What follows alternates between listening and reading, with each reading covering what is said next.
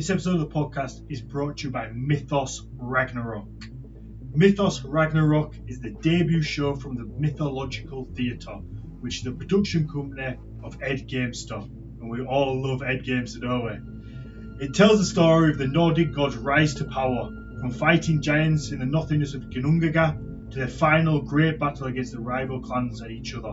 Unlike wimpy stage fighting, where actors don't even hit each other, Mythos is performed by trained professional wrestlers who beat the crap out of each other, and it's bloody insane. The next show is the 10th of April in London. Pre-sale tickets have already sold out, but fear not, you can sign up for the next ticket release on Ed's website.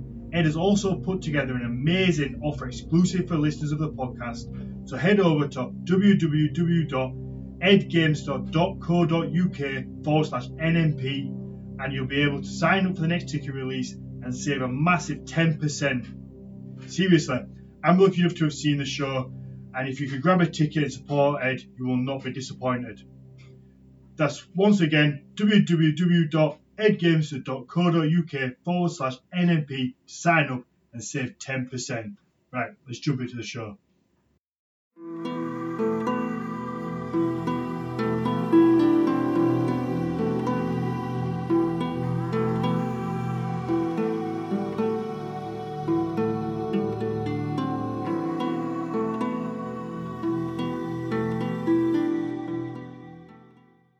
Shall we do the intro? Have you seen Usher's Found Pride of Place behind me?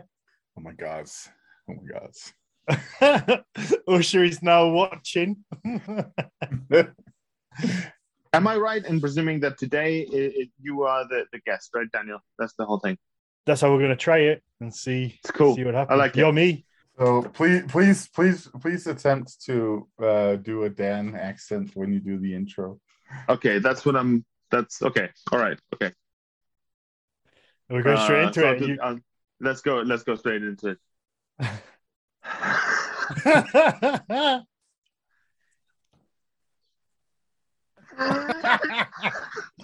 I feel like this is going to be a theme. Okay. A little bit. Hello and welcome to the Nordic Mythology Podcast. My name is Daniel Farrant, and today we have a very special guest, namely me. And I've enlisted Jonas Lawrenson to do my voice for me today, because we can't have a Nordic Mythology Podcast without Daniel Farrant as the co-host. So he doesn't really know how to do it, so he's kind of just doing a generic northern accent with a bit of Sean Bean, Tyson Fury, and of course the fan favorite Jon Snow mixed in there, and with a bit of hoarseness for a dramatic effect. But today the guest of the show is me, and so for sentimental effect and to relieve him of his fatherly duties, I am again joined as always by Dr. Matthias Nordvig, who's going to introduce the guest. Well, today we're joined by Daniel Farrant, the co-owner of the company of the Horns of Odin. Welcome to the show, Dan, and also, of course, co-host of this podcast when he's not the guest. Welcome to the show, man. I mean, you'd think that we just couldn't get a guest for this week, wouldn't you? It sounds like it, doesn't it? I mean, thank you very much for having me, I guess. Thank you for joining us. and thank you for inviting me as co-host. It's the first time I've ever done that, so it's gonna be fun.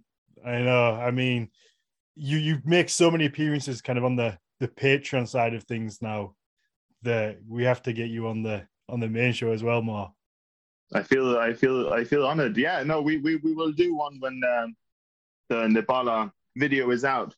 I can break now, unfortunately, and these things does happen every once in a while. We were supposed to have released the Nebala video on the 1st of April, but due to something with the production house, blah, blah, blah, blah, blah, we have to move the whole thing 1 month. So the first video is going to be out the 29th of April. So I'll join you guys afterwards. Mm-hmm. Sounds good. Looking forward to that. I suppose the first question that's on everybody's mind is, I mean, you were a plumber, right? back in the day. Like a gas engineer, if I want to sound special. Ooh, HVAC. That just means that I went a little bit further to get my gas qualifications. Ooh. Cool. And then why horns? Because I suppose you started with the horns. No, well, is that a good place to start, Matthias? Or should we go like, why did you get interested even further back? No. I think starting with the horn story, because you've alluded to that one a couple of times already. How you got into doing drinking horns. So I wanna hear that. Like I think that's a great place to start. Why did you end up selling drinking horns? I mean, how long have we got? That one's completely Sarah's fault, I think. I'm gonna expose myself during this episode so bad. So I am one of those people that got brought into this community from the Vikings TV show, and that's the reality of it. Because we used to watch it when he first came out and got really interested in it, and then Sarah bought me tickets for my birthday to go to the Jorvik Viking Festival. And when we were walking around, there was a bunch of horns, and obviously, you know, I'm a lad, and I wanted a drinking horn. But they were all really expensive. I was only quite young at the time and wasn't making that much as a plumber, I guess. And they were all quite expensive. So there was one place at the end of the day that had these horns, and they were quite cheap. But I didn't know why. So I bought it and got it home, and then tried to drink out of it, and it just tasted like absolute shit. It was horrible. And clearly it was just a raw horn. It hadn't really been finished on the outside. They hadn't done anything on the inside. It's really quite bad that they sold me this fucking raw horn that hadn't been treated in any way. And I just took it as a drinking horn. And it taste like goat then? I mean, did it get like... It wasn't nice. Because obviously it's filled with like a marrow. So they're just, and however long they've been sat there as well. But I mean, the people knew what they were doing. They might not have said, "Oh, it's a drinking horn," but they know why I'm buying it, I guess. And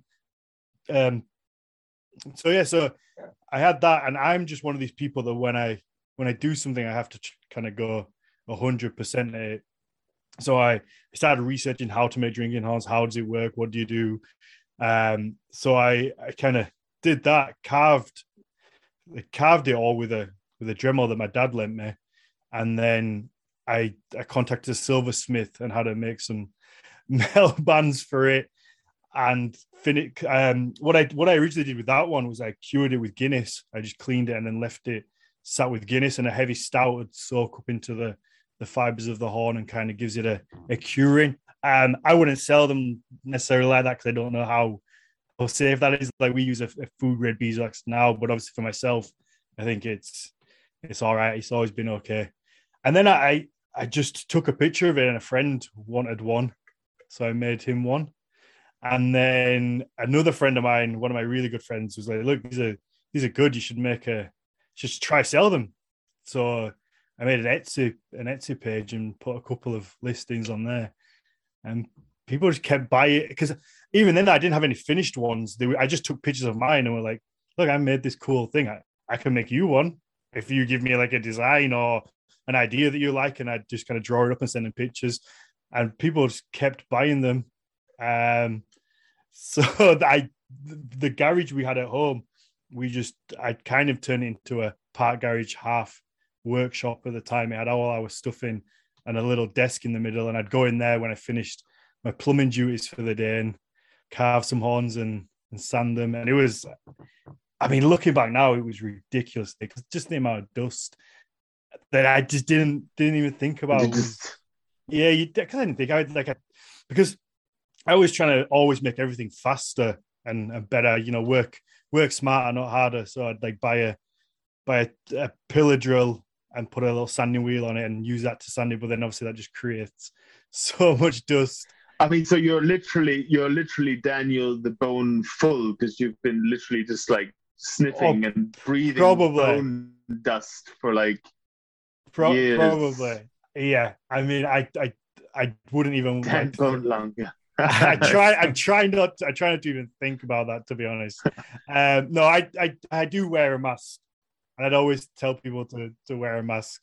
Like now, I'm lucky enough to have like a big professional extraction system that we had installed. But for the longest time, I mean, I worked in this room that I podcast in now was the studio. I mean, it was the old workshop.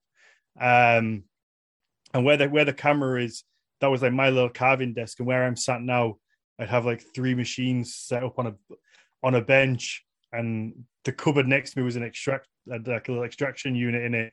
And me and Eddie, the guy that worked for me towards the end, like we'd be in here, and this place would just be full of dust. We'd have masks on, especially in the summer. It would be ridiculously warm.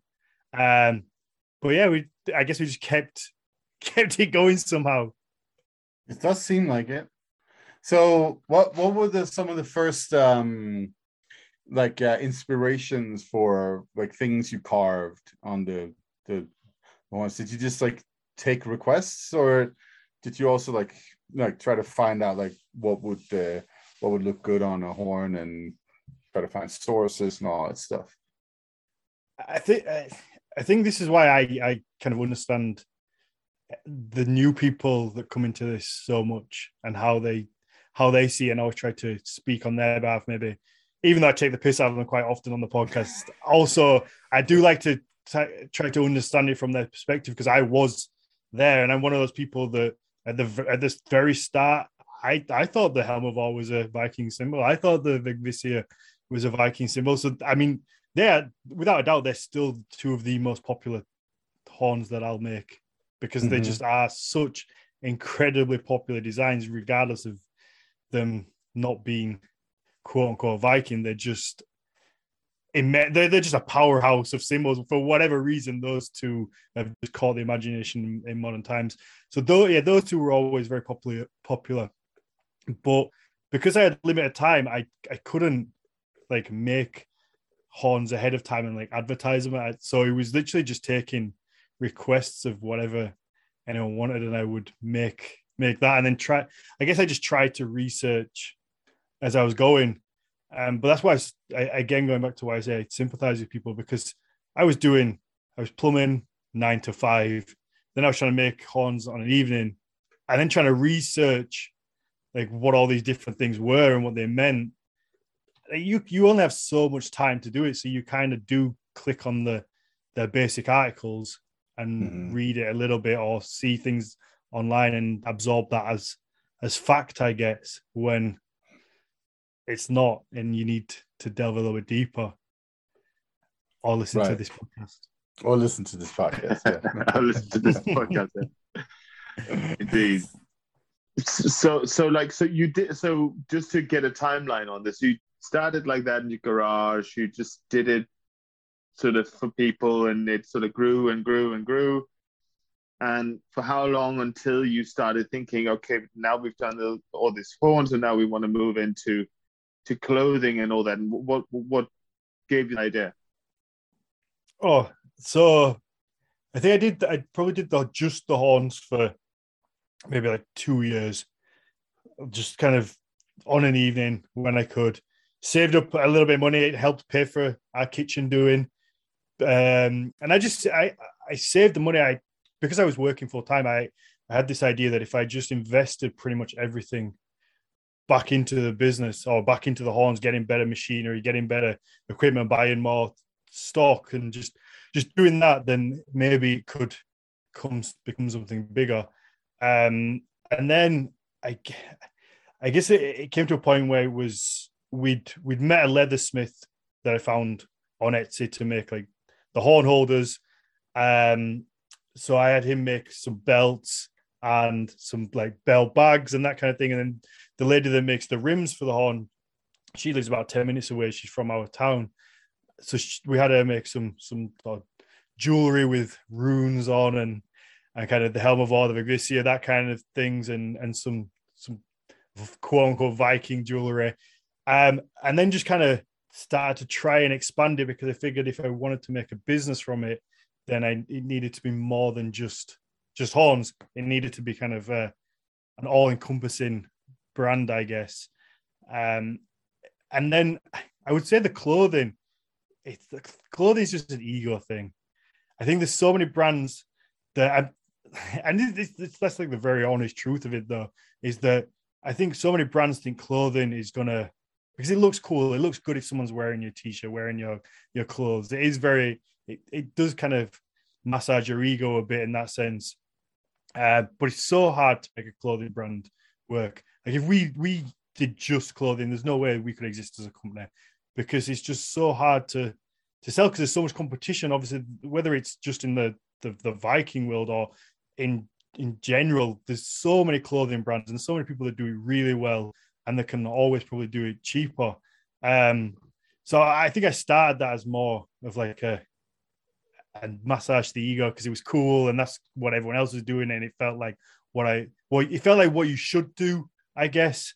And the first I had these grand ambitions of thinking that the first designs we were going to do were going to sell hundreds or thousands of, and then when it comes to it and you sell like 10, and it's like, that's not what I expected this to be.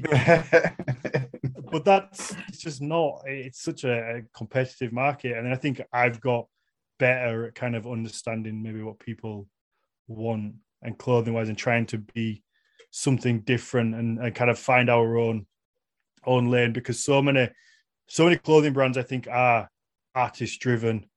There's some amazing companies out there, like Razorstone were one of the first ones that I found, and were kind of Tom from Razorstone was very much there as we were starting. Has always been a friend of mine, and very, very good to me in a sense of like helping me guide my way through things and understand stuff, and always there for a conversation. But with him, his art is driven, so he can draw designs, whereas for me, I always had to outsource it to somebody else to do the design, to then kind of put on a t-shirt. So he's always had like that extra step, which is why I think I've tried to make a brand out of Horns of Odin in a sense, rather than like big designs, kind of make really nice looking clothes that maybe are more subtle for people who want to kind of have this stuff involved, but not like a huge kind of design all the time, I guess.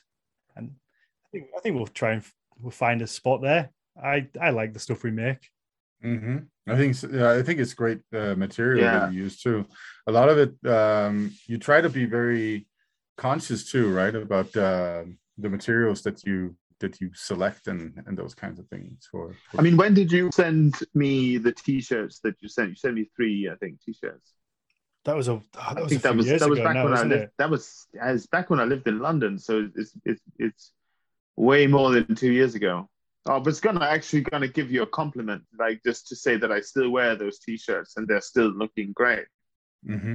It's quite amazing, because if you buy a t-shirt from H&M and you wear it fairly regularly, if it lives for a year, you're lucky. Mm-hmm. You know, usually they don't even live that long.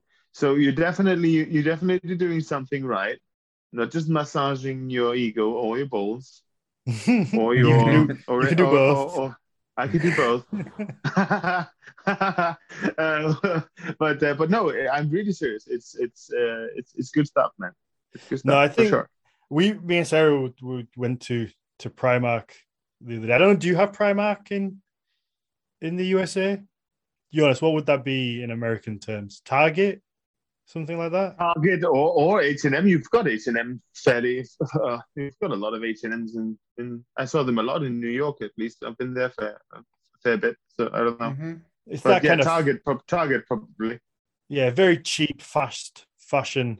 So I got some jeans from there because they do stretchy fabric jeans, and I have giant balls. giant balls after this episode from all that massaging. No, I guess I have big legs from when I used to play rugby. So stretchy jeans are the only jeans that work for me. So anyway, we were in Primark, and me and Sarah were wandering around, and it's like, how do you compete with that? Because they had NFL jerseys for like £10. They must buy the license and make their own. And Disney, Disney branded stuff and a Marvel branded stuff, and it's like £10 a t-shirt or whatever, and it's like how do you compete with that as a company? And I guess the only way you can do really is make quality things, and then also try and get a loyal customer base who like what you do, because it's almost impossible to compete with those kind of companies as a small clothing brand. Where is it produced? In which country? Which ones? Well, your t-shirts, for instance. Our stuff, like your cotton stuff. So the base material themselves come from, I think they're Taiwan. I think. I mean, I've actually tried to look anywhere for like a UK, but they just don't seem to exist. Unfortunately, everything just got outsourced. And to find somebody who you can find a dozen people who like print them or do the embroidery on them, but when it comes to making the actual garment, it's all either China, Taiwan. But I think people have a negative, can have quite a negative connotation on stuff coming from over there, but I don't think it has to be. What do you mean? How can they have that? Everything. Well, I know comes from. Well, people do that, don't they? So you can be naked, or you can make your own clothes from linen and hemp. I think one of the problems is, of course, what are the workers' rights in those countries, and that's China has those suicide factories, for instance, like for sure, where people like literally jump out of the windows and they put nets up to catch them, which I don't know what's worse here. Like, but I mean, for us, we always try and we try to do our best where we can. So like some of our stuff, a lot of the like woolen and knitted type stuff is made in the UK because we know a company that can make them, and that's what we can do. But when it comes to t-shirts, I just haven't come across one. So if anybody does know one, then please do let me know, because it is something we'll always try and get better. I don't think anyone's perfect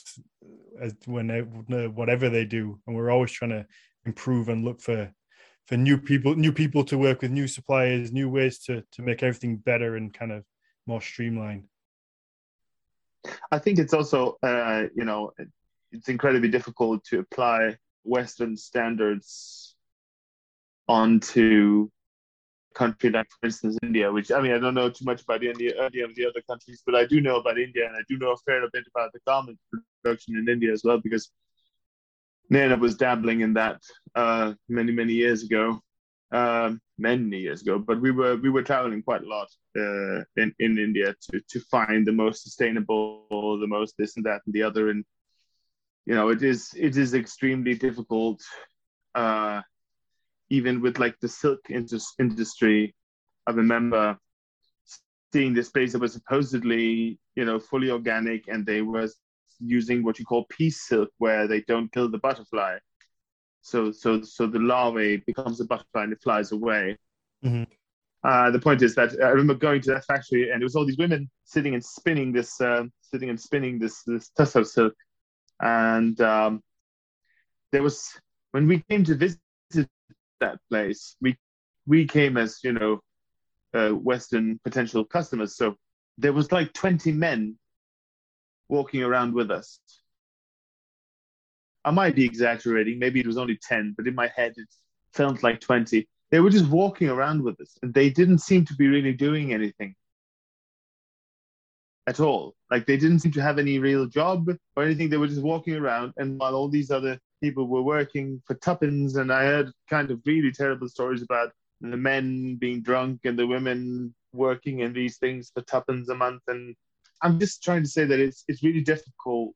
It's really, really difficult to find something that is truly sustainable. Yeah, for us, it's trying to find that balance of being as kind of sustainable and eco-friendly as we can, but also be able to give value and things that are affordable. Because obviously, at the end of the day, it's a business, and I need to try and make a living off it as well. So it's just finding that balance and then trying to improve things as you go. But I would like to say that there are things in place now, particularly with like India and China, where you can look at factories will get independent ratings. There'll be independent people who go and kind of do surveys on factories, and you can then pick your supplier based on that. So there are ways to kind of try and avoid feeding into those situations like you were saying, and we'll always try and pick the best ones we can where hopefully we know that they're being treated right and fairly and being paid a fair wage. Sure. So yeah, there's ways to check, and we, like I say, we try and do that wherever we can. But with like I say, clothing is the only thing. It's the only real last piece of the puzzle, I think, like that. Everything, we try to keep everything as close to us as possible. Like I say, the jewelry is 5 minutes from us, and our leathersmiths up in Newcastle, we get candles from a lady in the UK. A lot of the mead suppliers in York, and we kind of developed that with them. Everything we try to keep as local as possible. It's just, again, with the clothing, that's the one kind of last piece that we're just trying to figure out and get that to slot in, and hopefully at some point we can find somebody over here. But until then, we'll just do things to try and keep it as good as we can. No, I mean, so think about how actually the Industrial Revolution came about in England back in the day. That was a lot of textile factories in particular. And also, consider how conditions were for those workers back then in the 1700s and 1800s. I mean, that was horrible conditions. It was child labor. All the things that we now point our fingers at these different countries, like India, for instance, for doing right. And I mean, it's, as you say, incredibly complicated, and obviously, I mean, in my opinion, it's not okay to not pay your workers a living wage, and it's not okay to exploit human beings in general. But there are also like processes that these kinds of societies go through in terms of their emerging industries, right? Mm-hmm. Yep. So I mean, it's and we can't just sit here and be all high and mighty about that shit in our nice comfy chairs with big fat asses. Like, no.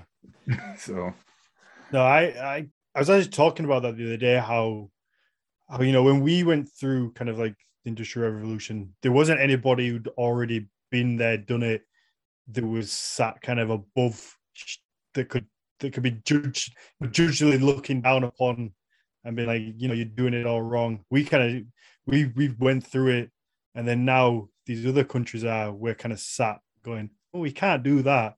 And it's like, well, we did that. It's just we didn't have anyone that had already done it to say that it was wrong. So it is a very complicated situation. And I mean, and also in that process of going from having those kinds of productions that are very exploitative, right?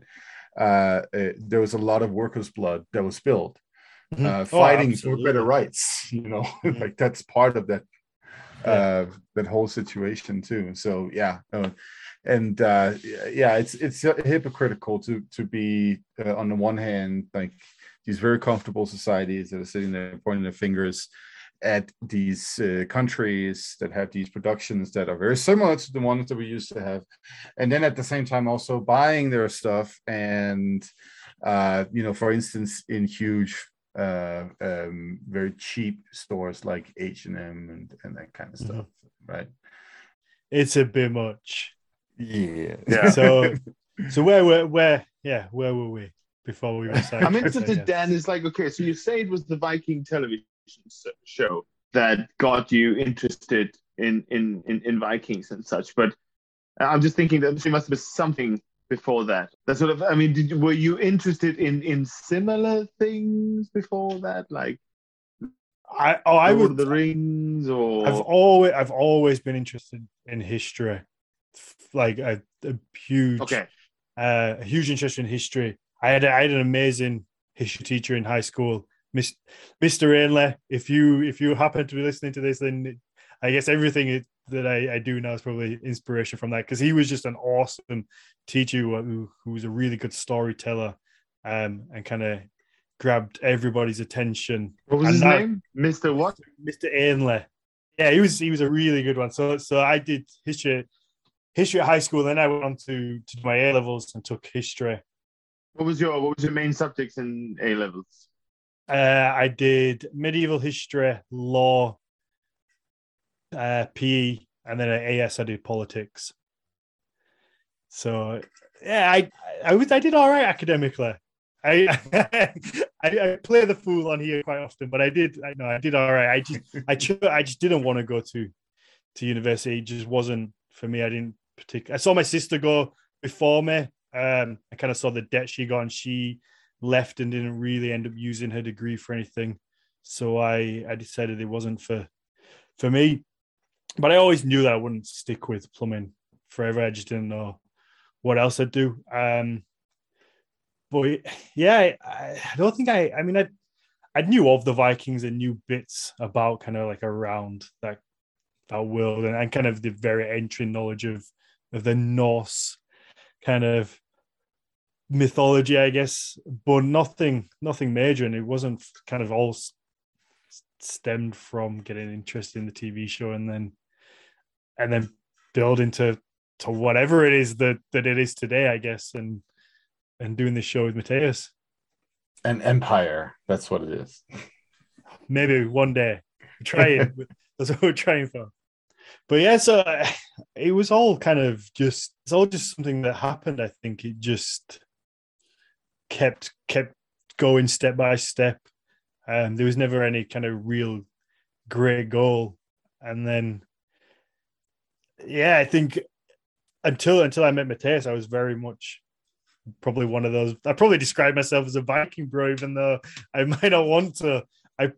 To outsiders to looking back on me then, I probably was very much that kind of opinion. I thought I knew more than I did about this stuff, and then Matthias spent 2 years telling me everything I thought I knew was fucking wrong, and beating me down week by week and just stripping apart. Is that why, Daniel, you're all over Facebook battling the Viking bros wherever you find them? Because you were once one, but now you're converted, so you're sort of like out there to.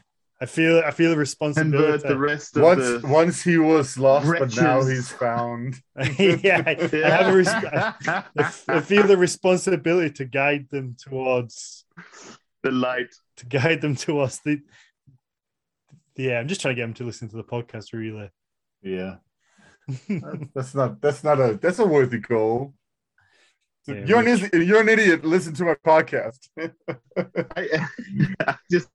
at these groups and I try not to engage, but every time I see something totally ridiculous being put up in one of these groups, I immediately just go down to see if Daniel said anything, and 70% you said something. 70% of the time you said something.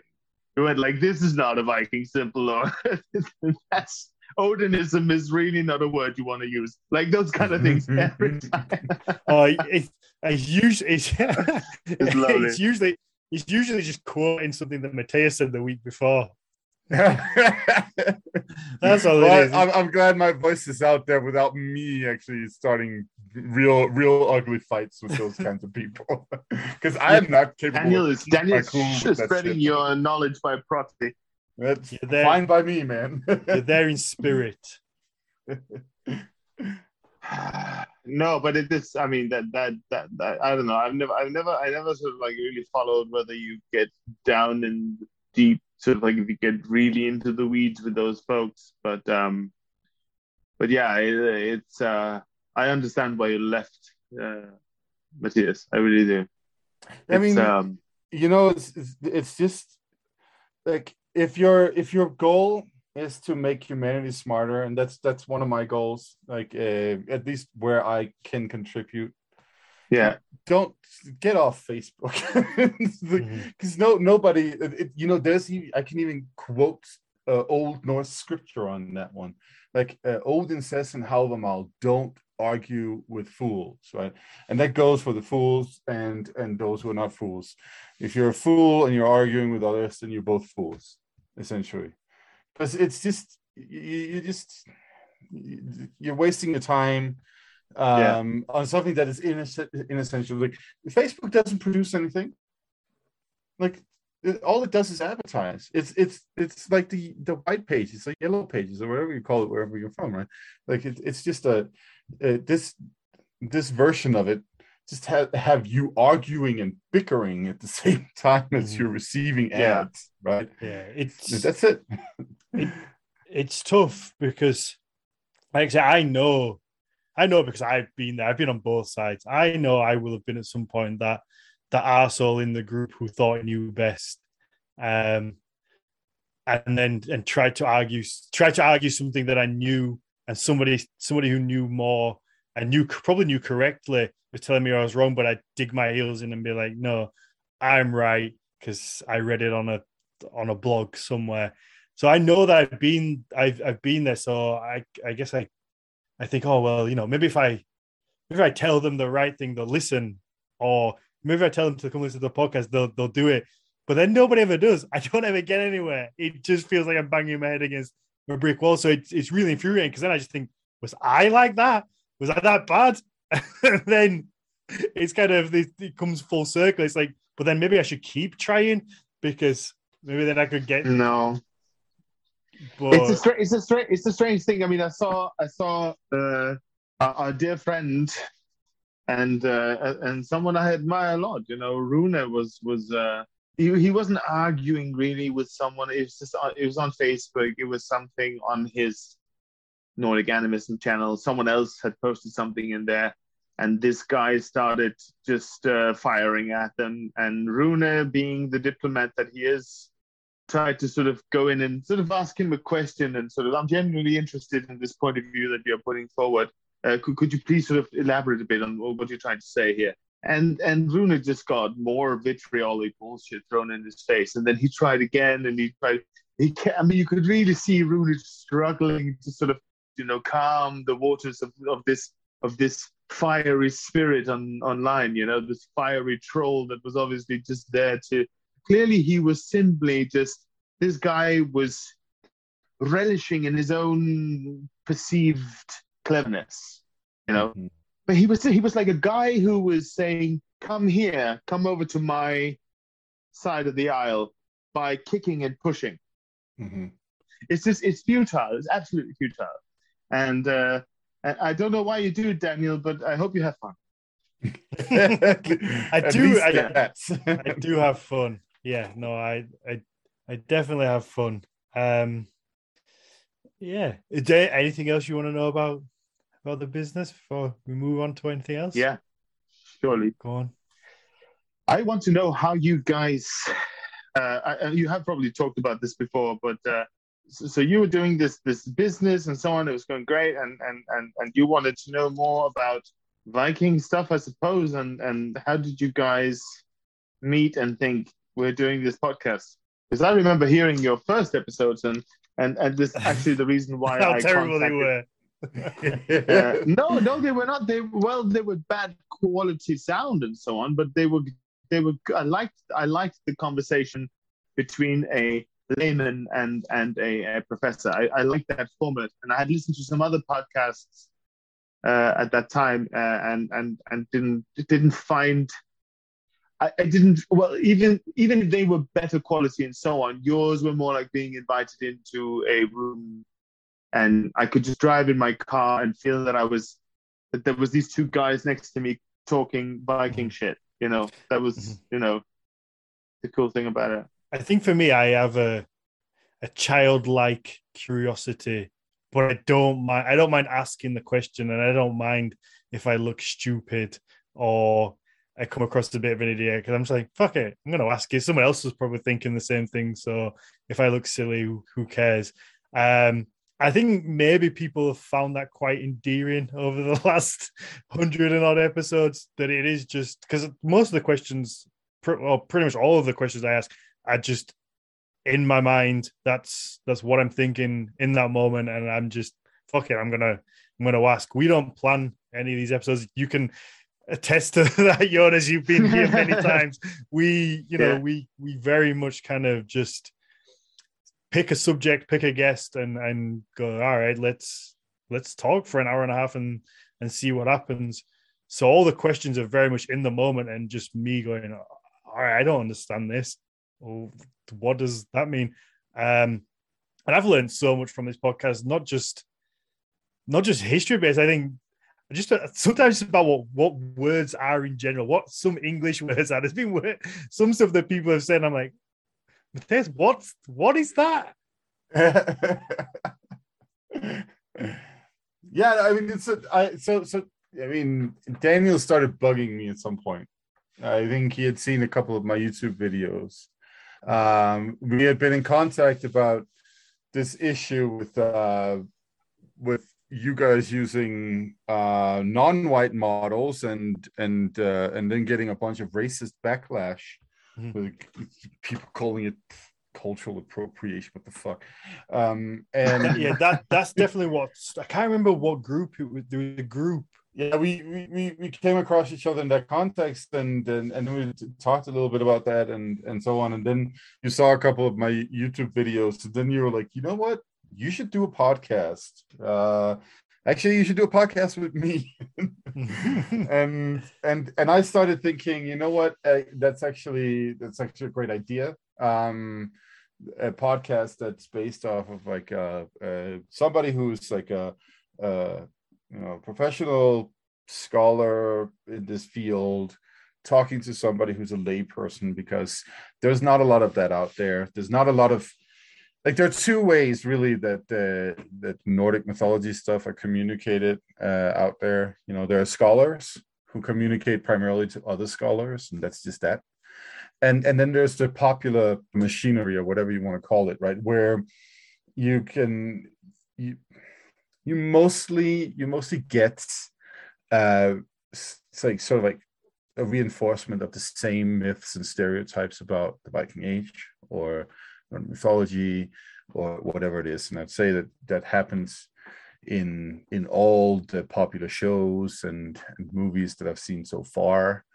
Like the reinforcement of, like, for instance, the barbarian stereotype is always there when it comes to Vikings. I've never seen anybody try to actually untangle that or dissolve it. Sometimes it does look like they try with Vikings, honestly, but it's still predicated on the same notion that these were barbarians that came from Scandinavia and then invaded England, period. That's always the same idea, right?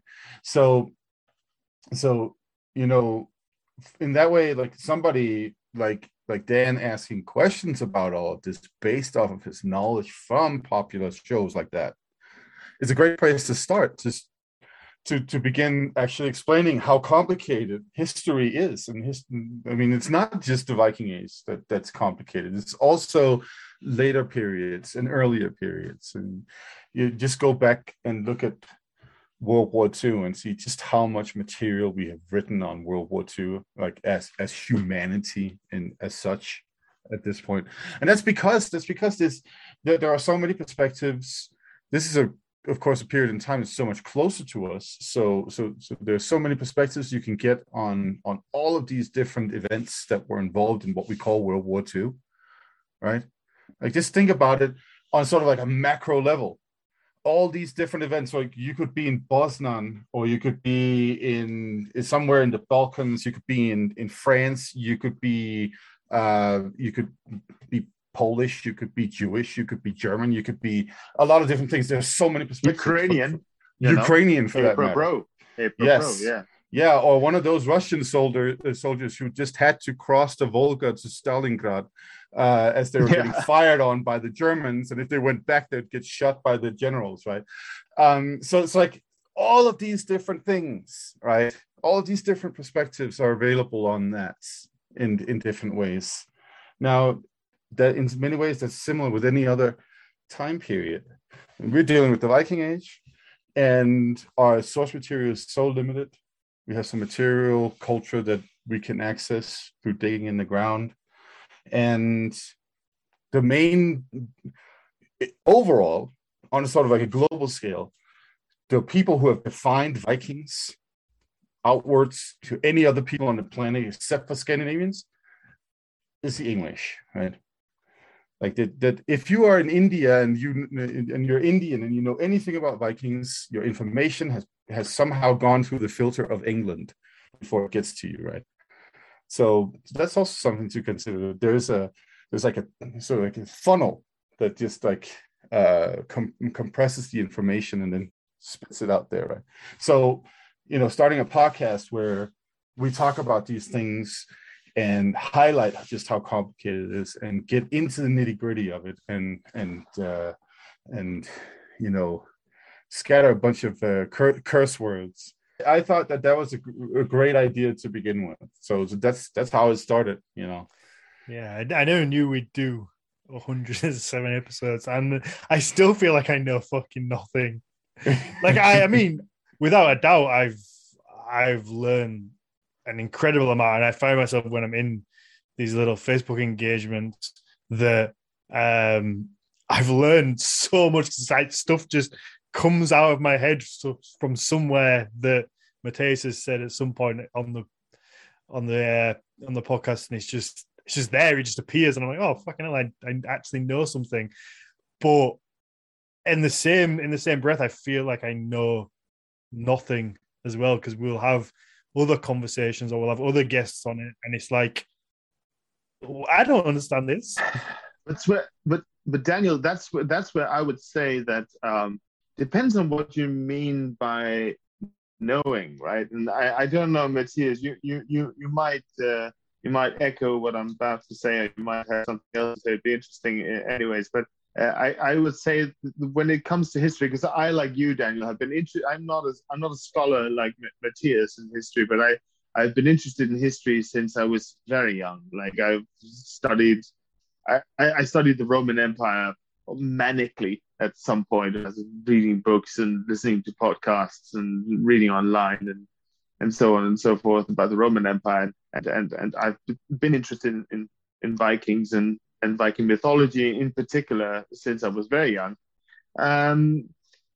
What I seem to sort of always have as a takeaway from history is that history is all grand narratives in some sense. You can get into some nitty-gritties about a certain bracteate and certain details about that, and that's what Nietzsche calls the sort of antiquarian history. Like that's the dusty tomes on books and that sort of thing. But in general, history is like grand narratives, and it's all lies in some sense. But what history can be used for is it can tell us a lot about how are human beings, and how do we react to certain things, and how do we play power games, and how do we, it's crazy things that human beings do so that we can be prepared. Like, let me say something extremely controversial, but I don't think it should be actually.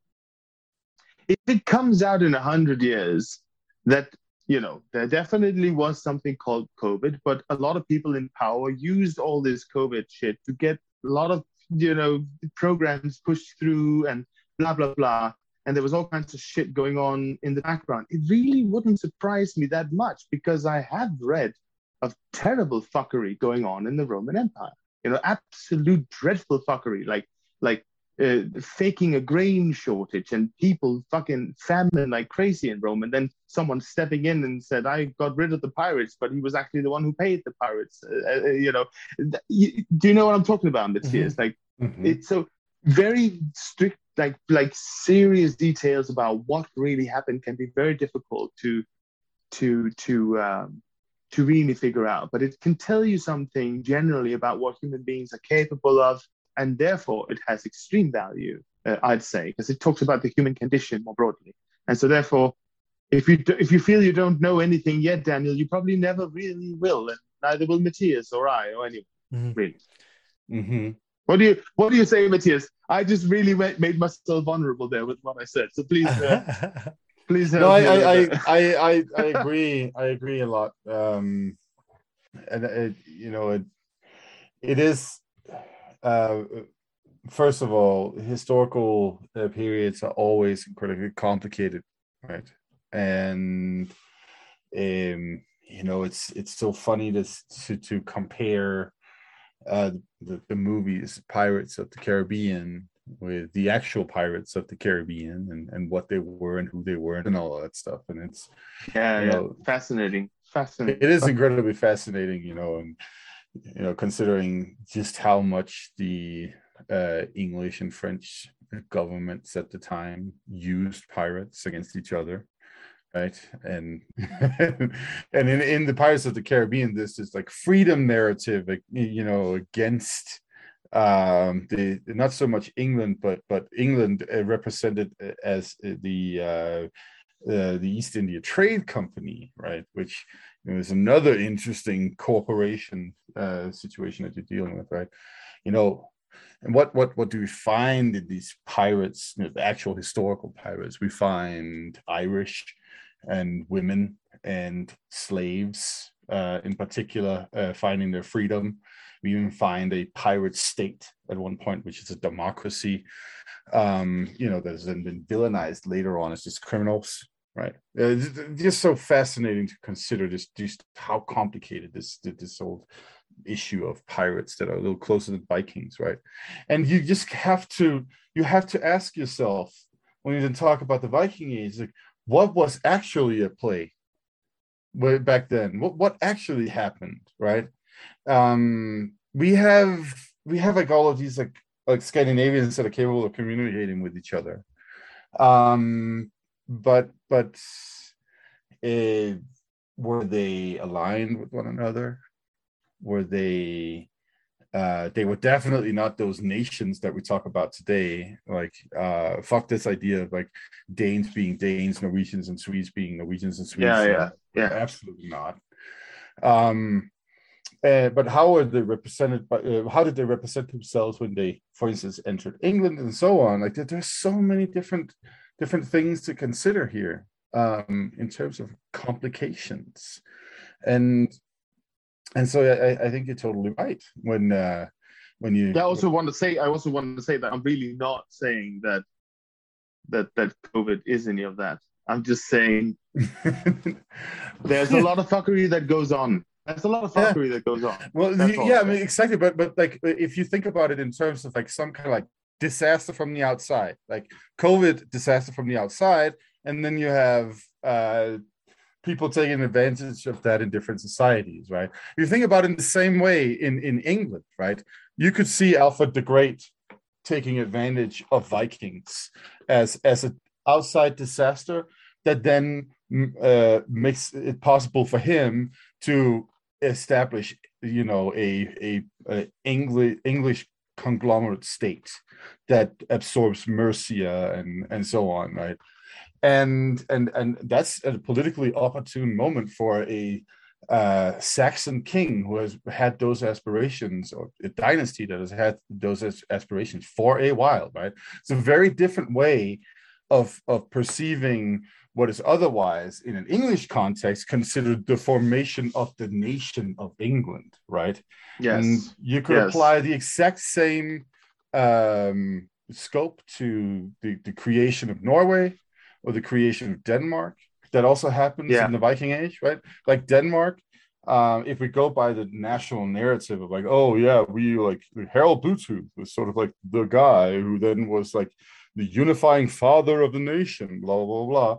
And then he put up a Roman stone that said that you're all Christian, and that's how we became Danes, and Christian Danes. Yeah. These are these grand narratives I'm talking about. Exactly. And you know what? You know what? Like, we only got Christianized. It's very most likely the only reason that Denmark became Christianized was because the Germans fucking invaded us. Like, because that's not the story that the Danish historian Saxo will tell you about Denmark. No. Of course not. But that's the story that the Icelandic historians will tell you about how Denmark became Christianized, right? So boom, there you go. And that's the fascinating thing about all of this, right? I totally agree, and it's the it's honing in on what I was trying to say with the utility of history, because the history is filled with all these grand narratives. But if you take the time to study it, you realize how incredibly important it is in your life to stay clear of grand narratives entirely, because it is never that simple, ever. It's always complicated. Absolutely. I think for the most part, we're almost trained to see things just one way, look at just one side, or pick a side. Certainly, this day and age in the UK, particularly for me, it seems like since Brexit, it's been like leave or remain. Mm-hmm. Everything for years and years now has been like, pick a team. Which team is yours? It's like Trump and whoever is against Hillary or Biden. It's like, say, pick your team. That's your team, and you have to go with them and stick with them no matter what. And the reality is, things are very much more complicated than that.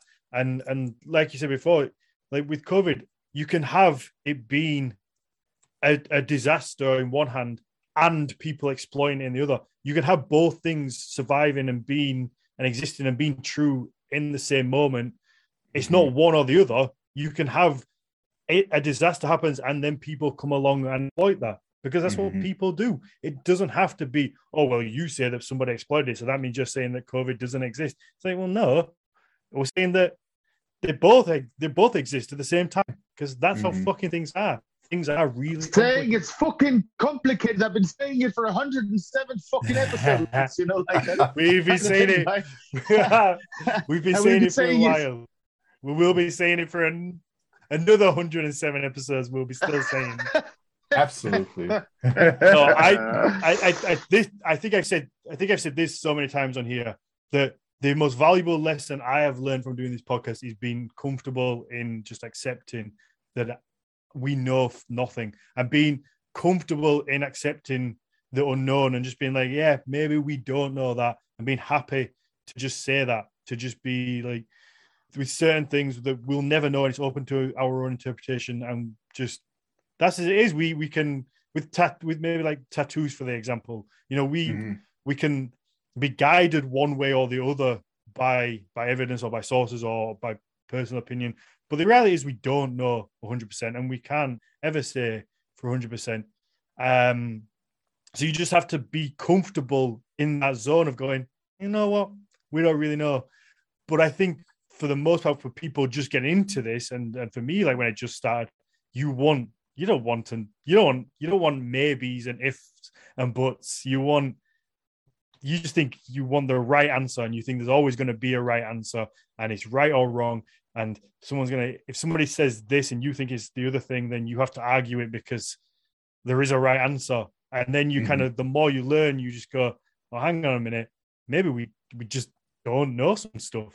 It's a long time ago. We're just not really too sure. And that's the main thing I think I've learned, is just being comfortable in going. But you can apply that to everything in your life, really. I mean, absolutely. I think the ability to stay in the question with everything you do, it doesn't, I'm not talking about apathy, but staying in the question, also about like the great Christian's life, I mean, we're always trying to find the meaning of life. I mean, this ties into religion and these sort of things. What happens with religion, every time it becomes codified and there's no question about how things are anymore, that's when it becomes pathological, right? Staying in the question means that you allow for development. You allow for new things to come up. You allow for things to progress in some sense. I mean, I got into a discussion the other day, and I'm not gonna say what the discussion was about, but I sat very much in the middle, because it was something that I didn't particularly know much about, and I was just asking questions, and was just like, I can, someone who had chosen their side, I was like, can you tell me more? Can you explain why you think this?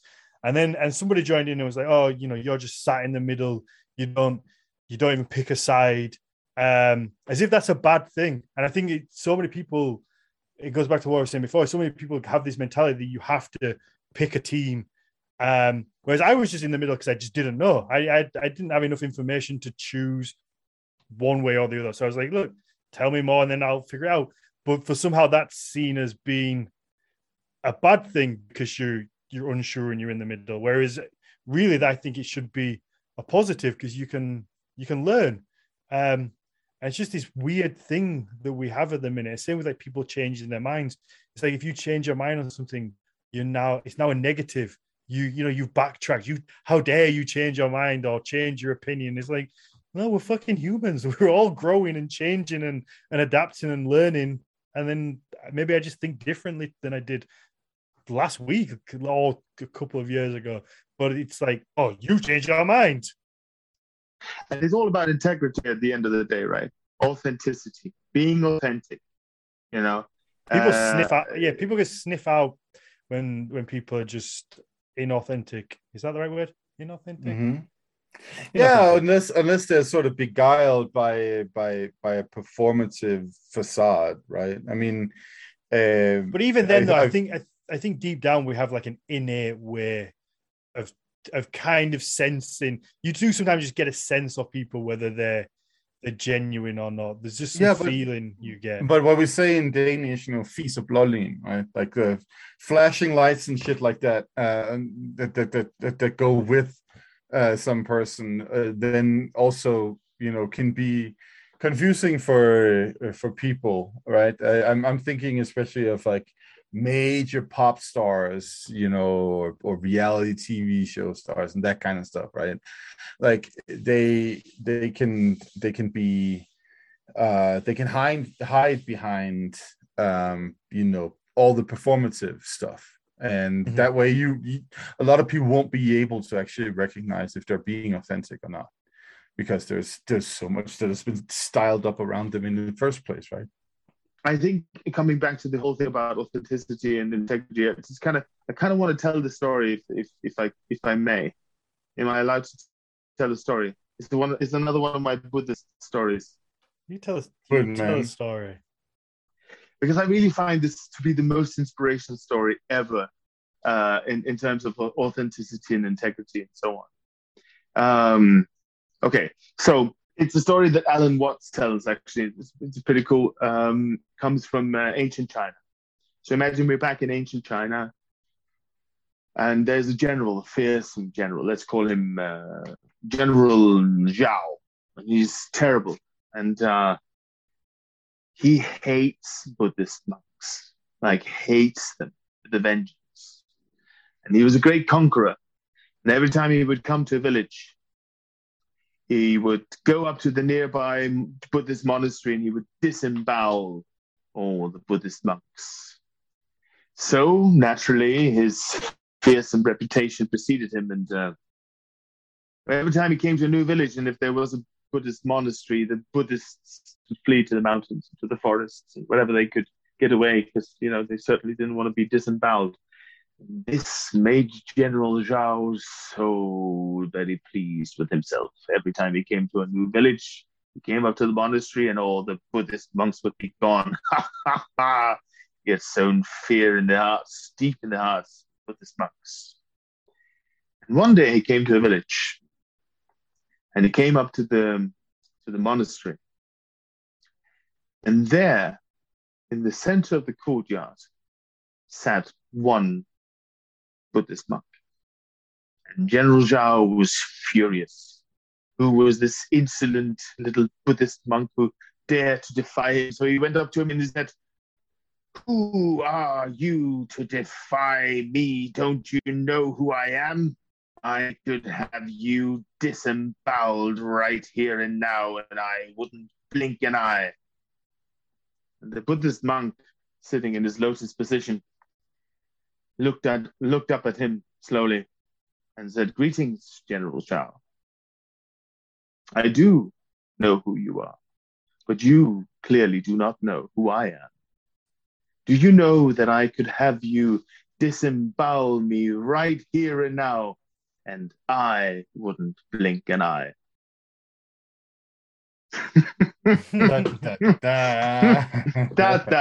So the story doesn't tell anything about whether General Zhao actually did disembowel him or not, because it doesn't matter at that point. Mhm. The Buddhist monk has shown the perfect example of integrity and authenticity. He's not going to let himself be pushed around by some general just because he's going to disembowel him. Because the thing is that he'd rather live in integrity and authenticity than he would live in fear of some other person who's just some other guy who happens to be a general with a sword. There we go. Anyways, inspirational story. There we go. I very much agree. Before we wrap up, is there anything else you want to know, Jonas? Are you coming to Mickersbult, Daniel Fan? Yes. Hopefully, me and Matthias might do something there. Fingers crossed. Finally meet. Yeah. Decide I've we heard hate some each other. We might hate each other. So we will all finally meet. Well, I suppose, Matthias, will I meet you at Fire in the Mountains before that? Oh, yes, you will. Oh, yes. Okay, so I will meet Matthias before I meet you, Daniel. Have you two never met? No. Never met? No. Wow, I thought you two knew each other. No, we're just from the same country. I just always assumed that you'd met. No, like I said, I heard about Matthias because of the podcast. Because I was just really? looking for stuff to listen while I was driving, because I was going on a long trip. And so I was listening to the podcast, and I thought, hey, that's the Danish guy, but he's a professor and he lives in the US. And when I was got the idea for Nibbala, I wanted to find someone to spar with, and I reached out to Matthias, and that's how we got to know each other on a more personal level. I thought you'd been friends for years. No, Matthias is what I call a COVID friend. Yes. Like I've gotten a few COVID friends who are people that I've sort of developed friendships with, but never met. You and Alex is one. Alex from Fire in the Mountains is one, and there's a few others. Funny COVID friends. We will horrible. we will all meet up at Midgardsplat and maybe just despise each other. Who knows? Yeah. We may all be like, fuck this, no more this motherfucker. podcast.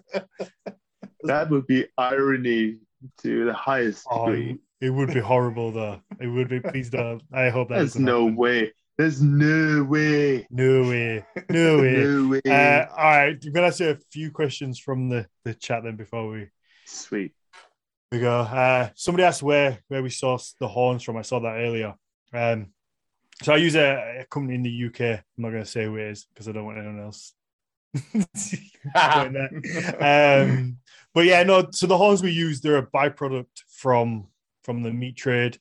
Unfortunately, a lot of horns get either incinerated or sent to landfill, which is kind of disappointing. Unless people like us get hold of them and do something with them.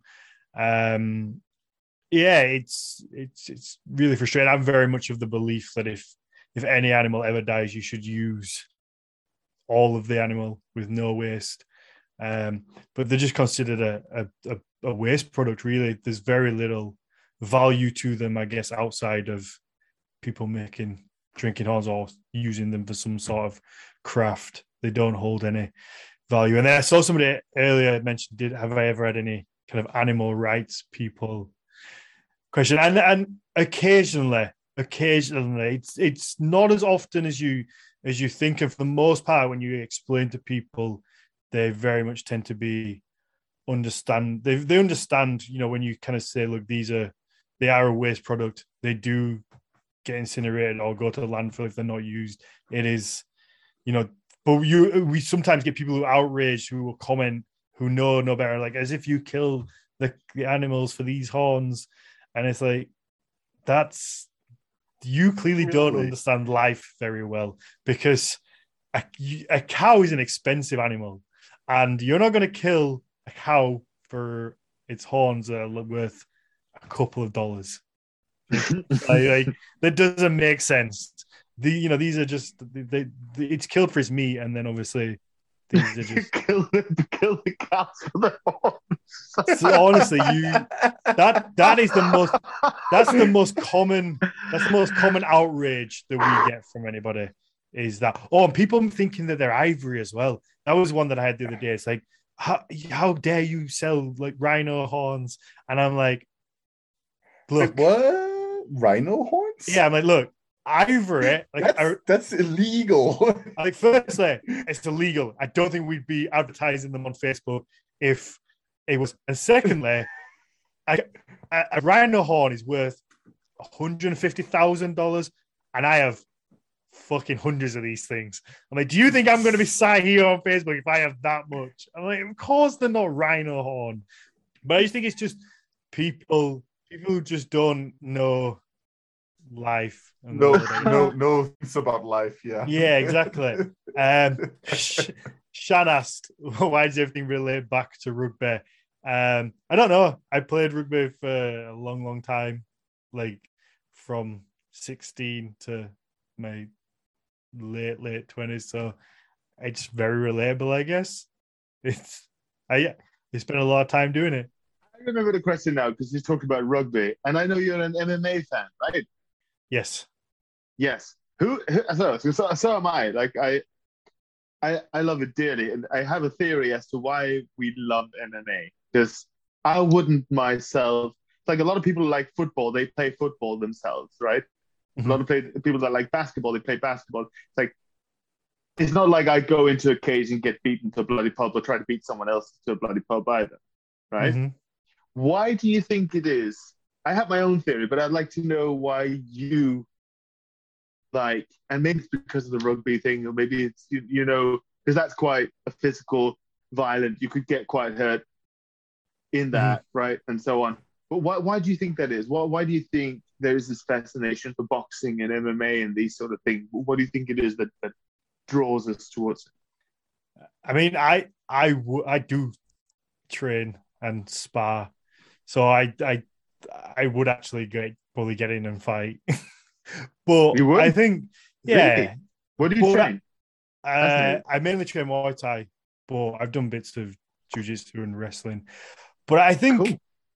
I think it's because there's that innate sense of war in us and violence that we have to bury down every single day, and pretend doesn't exist.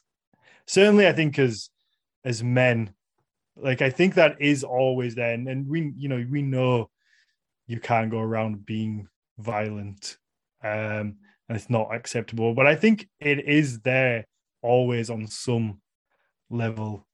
So I guess watching it is another kind of expression of that, and you see it coming out in other people who are expressing that, because we all have to pretend that we never get angry or never have any violent thoughts, but we're all humans, and I think it's very much, it's been there throughout all human history. It's just in recent times and rightfully so, it's become frowned upon. You can't just go around having fights, but we all kind of have that inside of us, I think, to a degree. What about you? What do you think? I think it's deeper than that. I mean, I liken it so if you've ever been on a boat, I remember once I was on a boat, I was steering the boat, and I saw a rogue wave coming towards me. And I had to steer right onto that rogue wave because I could see, because I'd sailed when I was younger, I could see if I hit that wave, and it was coming quite quickly, and it was one of those sneaky ones that sort of all of a sudden was there. If I didn't steer right straight on it, we would capsize. And it was a fjord. We were in the middle of the fjord. These rogue waves happened because of these cruise ships, unfortunately. All of a sudden, several waves come together to one wave, so they can come quite out of nowhere, if you get what I'm talking about. But the point of it is that if I didn't steer straight on it, we would capsize and we would fall over and into 0 degrees water. And my daughter and everyone was there. It would be a disaster. Could have been a terrible disaster. I think that's sort of, but I remember that, and I will always remember that moment.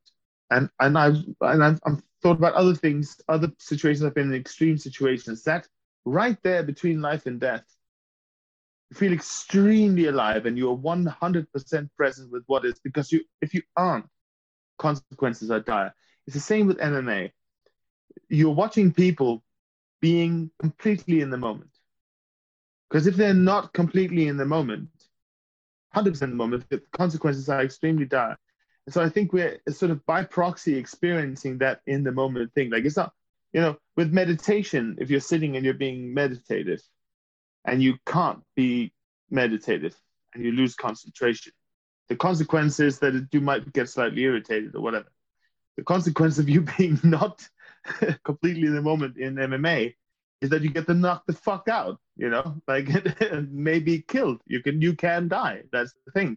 So I think it's that feeling of between life and death, like these grand emotions, these extreme feelings of being alive that we are experiencing by proxy at a very deep and fundamental level when we're watching something like violence. And I think that's why it's so addictive. It's not just the violence. It's what's behind the violence. It's what the violence signifies. You said what I was trying to say, but better.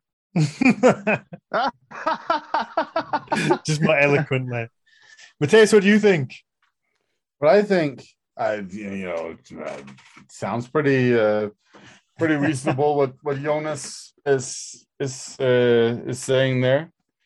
That's probably why I don't care to watch these kinds of things. Had a little too many of those exciting moments when I was younger. You've had your fill. You fell into the my fill of between life and death kind of situations. I mean, I was thinking of when you were saying that. I was thinking about it when last time I got chased by a moose. I mean, that was a between life and death situation, right? I mean, and you're right. Like you're right there in the moment, and you have to, really be on your toes and calculating and focused, because otherwise it can go horribly wrong, right? Mm-hmm. And I mean, it's exciting, right, to get in that space. It's really exciting. You're like, and you feel after, if you come out of that, you feel like you're the fucking king of the world, right? You're like, holy shit, man, I just managed that situation and I'm a badass, right? And so I think your theory is very much on point in so many ways. But it is it is interesting. Like I'm bored by fights on TV, UFC stuff, and that kind of stuff. Like I'm just like, whatever. It's not for everyone. It's not for everyone. But I think there's many ways to experience that. I just, if we had more time to get into it, but I've many times wondered about this idea that is sometimes also purported here, I would say, in this podcast about, oh, you wouldn't want to live back in the Viking Age because that was so difficult. But sure, it was difficult, but we can't say whether the quality of life back then was any worse. I mean, what's better, 80 years of comfort or 20 years of extreme, amazing experiences, blah, blah, blah, blah, blah. I would say that 20 years of fucking feeling that if I could just choose between 80 years when I'm just comfortable, but I don't really get to really feel alive, or 20 years of fucking feeling alive, I take those 20 years any day. I think the point that we usually make about that is that, for 90% of the population back then, it would be 20 to 35 years of like shoveling shit. It depends. I mean, it depends. It depends entirely. It depends entirely on where you were and so on. I mean, it's difficult to say. I would say even that. I would say it's speculative. It depends on where you were. I mean, if you were a serf in a city for a chieftain, perhaps, yeah, probably. But if you're living outside in some remote place in a farm, sure, you had the weather to contend with, you had all these different things, but it's really difficult for us today, with our mindsets today, to really know what it was like and what it really felt like. So we should be careful with such statements. That's all I'm trying to say. And who's to say that it isn't, like, when you have the weather to contend with, when you have these great forces to contend with, you're constantly having to be present and in the moment, perhaps your quality of life is better. Could be. It is possible, at least. Mm-hmm. And the idea should be at least entertained. Oh yeah, no, I don't disagree with that. I mean, there's a lot to be said for what does it even mean to talk about quality of life, and is it really, quality life to be sitting on your couch every evening and watching TV and eating gummy bears or something like that? Like, I wouldn't you rather shovel shit? All right. Before we wrap up, I say this question until last, and Ingrid said, "What has this podcast meant for me, life-wise?" Which I think is a deep question. I'm going to try and keep it short. I mean, honestly, I think, without being sounding dramatic, I think the podcast probably changed my life for the better all around. Because I think it's opened the doors to so many new, interesting people. Met so many new friends from it, like yourself, Jonas. But just solely from a business perspective, I think it's opened so many doors for Horns of Odin to collaborate with such cool people, and really kind of helped out with that. Helped out obviously with people who listen to it find the business. But on just a me level, I think I've learned so much from Matthias, and I think I owe him a lot. And this is probably the nicest I'm ever going to be to him. Because he donates a lot of time to this, and doesn't necessarily get much in return. And he teaches and educates a lot of people. And I've learned so much in terms of this and general lifeness from doing the podcast.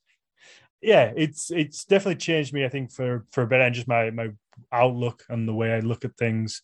And I wouldn't change the last 100, and I keep saying 107 episodes, but I think we've done like 110. I wouldn't change it. I really think it's been a fun experience, and I want it to continue for as long as I can convince Matthias to keep doing it. Did you guys hear that? The sound of my head just like growing larger and larger and larger. Yeah. Every word. No, it's true though, because that was a good wrap up, Daniel. It's true though, because I think we found a storm in a teacup, because we get on so well, and we're also so polarizing in that we're just complete opposites, but we match quite well in this, because this podcast couldn't exist without Matthias, because he's the knowledgeable one. Yeah, I guess you can find any old fool who can sit here and ask questions, but you need no, I don't think so. You need someone who. I don't think so. Let me inflate your head a little bit before we wrap this up. No, I really don't think so. I like I said, I really did like the format back then, and I've said sometimes before, this might be sort of slightly ridiculous or whatever, but it does have that quality that the Joe Rogan podcast has, because Joe Rogan is the layman, and he's inviting. Now he's not sitting down with one scholar, obviously, but he's sitting down with all these people who know, many times people who know extremely, who knows such a lot about whatever field they're working in, right? And he's just having conversations from the point of view of a layman. And I think, and as Matthias also was alluding to before, like if it was just two scholars sitting down and talking, it would be ridiculous. So the fact that you have that quality and you have that curiosity that you're talking about inbuilt in you to ask these questions, and to not care whether the question is quote unquote foolish. I mean, the question can never be foolish if it's asked by someone who paid attention, and you do pay attention and you ask the questions, and that does make the conversations that you're having also with your guests and so on go in directions that they probably wouldn't have had it been just a scholar asking the questions. So Daniel, thank you for starting this podcast with Matthias. And before this gets too sort of misty and moisty and chummy, let's wrap this up, shall we? Let's wrap it up. Let's wrap it up. Let's wrap it up. Now we're just like descending to circular ass kissing here. So okay, yes, yeah. No, we got to stop. All right. If you enjoy the show, leave us a 5-star rating, positive review. If you want to check out my company, if you haven't already, it's just Horns of Odin, hornsofodin.com. Same on Instagram. Matthias, and go give us a follow on Patreon. I was just gonna say that. Yeah, well, you can of course always find me on Instagram by my name, and you should definitely go and sign up for our Patreon because you'll get some bonus episodes. You'll get Q&As with me. You'll get story time with both me and Daniel and Jonas, and you will have a lot of fun exploring a lot of like random behind the scenes stuff as well that happens on Patreon. And it's the lowest tier is only the price of buying either me or Daniel a cup of coffee. Or exactly. In some cases, Jonas, I guess. Once a month. No, in Norway, you can't get a fucking cup of coffee for $5. That's right. That's crazy. Now, if you enjoy hearing us three kind of just hang out, we do one of the bonus episodes is a story time episode where it is pretty much very similar to this episode. Apart from Jonas will read through one of the sagas and we just shoot the shit, I guess, and talk and discuss the sagas, discuss what they mean, maybe get a little bit off topic and talk about living between trams now, which is one of the topics. That's my favorite. If you want to know, I live here now. You want to know more about that, sign up to the that was good. Patreon. But yeah, so there is a bunch of content on there that you get, and it's certainly worth it. Yeah, we love joy. I love making the podcast, and hopefully we can carry it on. Let's get out of here because we need to do the story time episode. So long.